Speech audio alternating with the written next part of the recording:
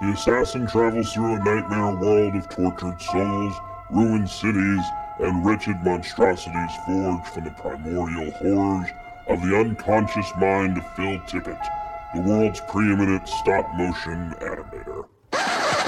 What is it with Phil Tippett's obsession with shit? And clocks. Who even are you guys? We're Children of the Cheesy. Hey there, folks. Welcome to this episode of Children of the Cheesy. I am your shitling host, Sam. And I am your big boob pachyderm co-host, Megan. Megan, we've got an interesting one today. It's different from what we normally do. Yeah, I think it's different from what you would normally watch. It's good, though. Every once in a while, a movie just comes along and sort of just defies all expectations, Logic, reason, and ability to really like wrap your head around. Yeah, or even to truly explain, but we're going to make an attempt. Mad God is a movie, 30 years in the making? Yes. Something like that. Mm-hmm. So Phil Tippet, the dinosaur supervisor for Jurassic Park. He wasn't so great at that job. Yeah, I don't know why they greenlit him a film if he failed at keeping the dinosaurs contained. He couldn't keep them contained. So Phil Tippet is the mastermind behind this movie. To say that there's no narrative would be accurate, right? Yes. So there are a couple of characters that you can follow, sort of anchor your understanding of the world around. Mm-hmm. But they don't have arcs. They don't have any dialogue. Yeah, there's no dialogue in this, and no audible dialogue in this entire movie. Yeah, I think the little plague master whispers some Italian at some point, but that's it, right? Right. So yeah, to sort of give you an idea of what you're watching. Essentially, you have this assassin who is part of a sort of a fascist-esque death cult, right? Yeah, and they're all warmongers essentially, right? And they're led by this strange-looking fellow with acrylic nails and acrylic toenails. Yeah, but the cheap acrylic nails that it's they're the cheap tip blue ones. Yeah, he's got the cheap the press-ons, the cheap press-on nails. That's right. So he's got these cheap press-ons, and he gets maps and stuff from witches that sew skin together. It's very strange. Anyway, this assassin is sort of sent to this other world, literally descends down to this other world, where he's tasked with blowing up something, right? All you know is he's got a map in his suitcase. Yeah, he's going on. And the rest of it is just him sort of exploring this world, right? The visuals are obviously very, very intriguing and striking. Yeah, I would say it's very striking, right? So you get these very graphic depictions of dystopian worlds, right? Mm-hmm. So it's war zones and toxic waste sites. Yeah, tortured chambers. Yeah, at times too. Dystopian era in steampunk industrial settings, right? Mm-hmm. Where people are mass produced and just as easily executed. Yeah, I will have to say one of my favorite parts is watching these shitlings just get taken out just so easily. Yeah. So there's no safety standards in shitling society, right? So they are literally mass produced out of shit. And shit of shit. Yes, shit of shit. And they it's unclear what their role is exactly, but they have some kind of slave-esque role to these tumor monsters with big balls and shitty buttholes. There's a lot of poop. There's a lot of buttholes. Yep, and a lot of shitlings dying. Yeah, so in addition to the shitlings, there's also flying bricks, which are part of the society. So these bricks are... They're traveling at light speed, just taking these shitlings out. Hundreds of miles an hour, right? Just don't stop for anything. It's kind of funny. Destroy shitlings on contact. Yes. And then the dead shitlings just get recycled into new shitlings. And somewhere in the process. And that's the life cycle. Yeah, so the assassin, gets to experience all these different locations on the way down to his destination. He gets down to where he needs to be, which is, I guess, a room full of suitcases. Where I take it other assassins have failed in their mission. Several others. He puts this suitcase down, and it is a bomb. And he sets the bomb, and the clock starts ticking. And then he gets grabbed by this nightmare fuel medical golden waste bomb monster, thing. yeah. And it just carries him off. And the bomb doesn't go off, so whatever's going on down there remains down there, despite the Nazi death cult doing their damnedest. They tried. They made an effort. It just wasn't enough. No. The soldier is then taken to this facility where he is harvested for his organs.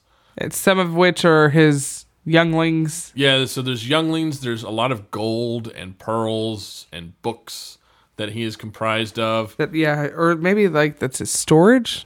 Maybe. You never know. You're not sure, yeah. So, this doctor just like starts pulling stuff out of this guy. It's several minutes of him pulling stuff out of him. And one of the things he pulls out, is this worm thing that cries like a baby. For forever. A long time. A very long time.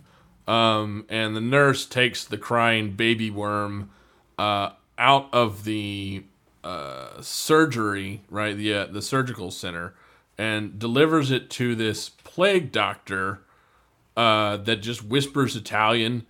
And so it takes it in its clawed hands. Like a purse. Yeah, it holds it like an old lady holding a purse. Purse fires. And then we have this very long sequence of the plague doctor walking through the wasteland. Some are, again, visual effects are really, really fucking cool. Yeah. Yeah, no, the visuals are incredible, right? Like, you get, like, shots of amoebas and little tiny octopuses as, like, part of this landscape. And the scene with the bricks I thought was pretty cool, but it was way too long. Like, we watched someone walk up a wall of like, bricks that are opening and closing. Yeah. It's really cool. It's cool, but we didn't need to see the whole wall. Mm-hmm. Yeah, it was a bit much. We cut to the plague doctor's destination, where this tumor monster is conducting a series of experiments and has like terrariums and stuff. And I gotta say, the terrarium was different, right? So like this whole movie is pretty dark, right? Very bleak. Both in its like subject matter and in its actual pallor, right? Yes. Like it uses a lot of browns and blacks, and there's a lot of like ugly monsters and stuff like that. And then we go into this terrarium, and it's brightly colored, jaunty music. Yeah, very happy music. There's some creatures that are enjoying some mealworms. Love them. Yeah, it's all very. It feels a little bit more familiar than everything else does, at least in the sense that it's not quite as bleak or desolate, right? Yeah, there's some sort of hope or something in there. Yeah, and that's immediately smashed, right? It's just like super fast. Opens up this trap door, and then the spider thing comes in and like nabs this fucking, I don't know what it is. It's like a person, but it's got like a hammerhead thing, and it snags that thing and then like takes it off into its little hole. And the other thing is left alone. Yeah, die alone. Yeah, left to die alone, right? And the little tumor monster just loves seeing that. He's like, I love harboring hopelessness. Yep. So he's like goofing around with that stuff.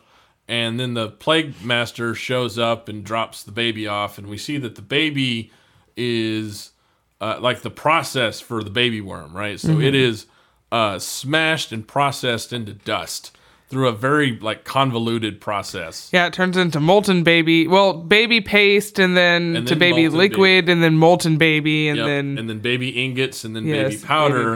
And then once it's made into a powder, the plague master just tosses it up in the air and opens up like I don't know what it is. It's like a galaxy or a window into a galaxy, right? Essentially.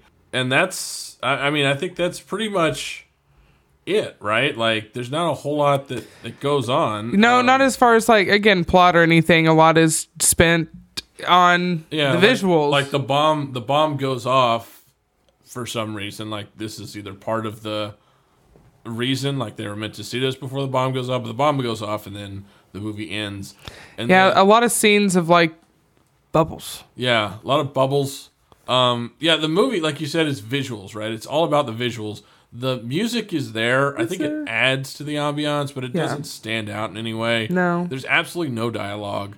The few characters that we do follow that anchor us to this world don't seem to serve any other purpose than the purpose they are currently serving Right. on that scene, right? Right. The assassin is delivering the briefcase, the nurse is delivering the worm monster, the surgeon is performing surgery, right? They're all just doing whatever it is that they're supposed to be doing.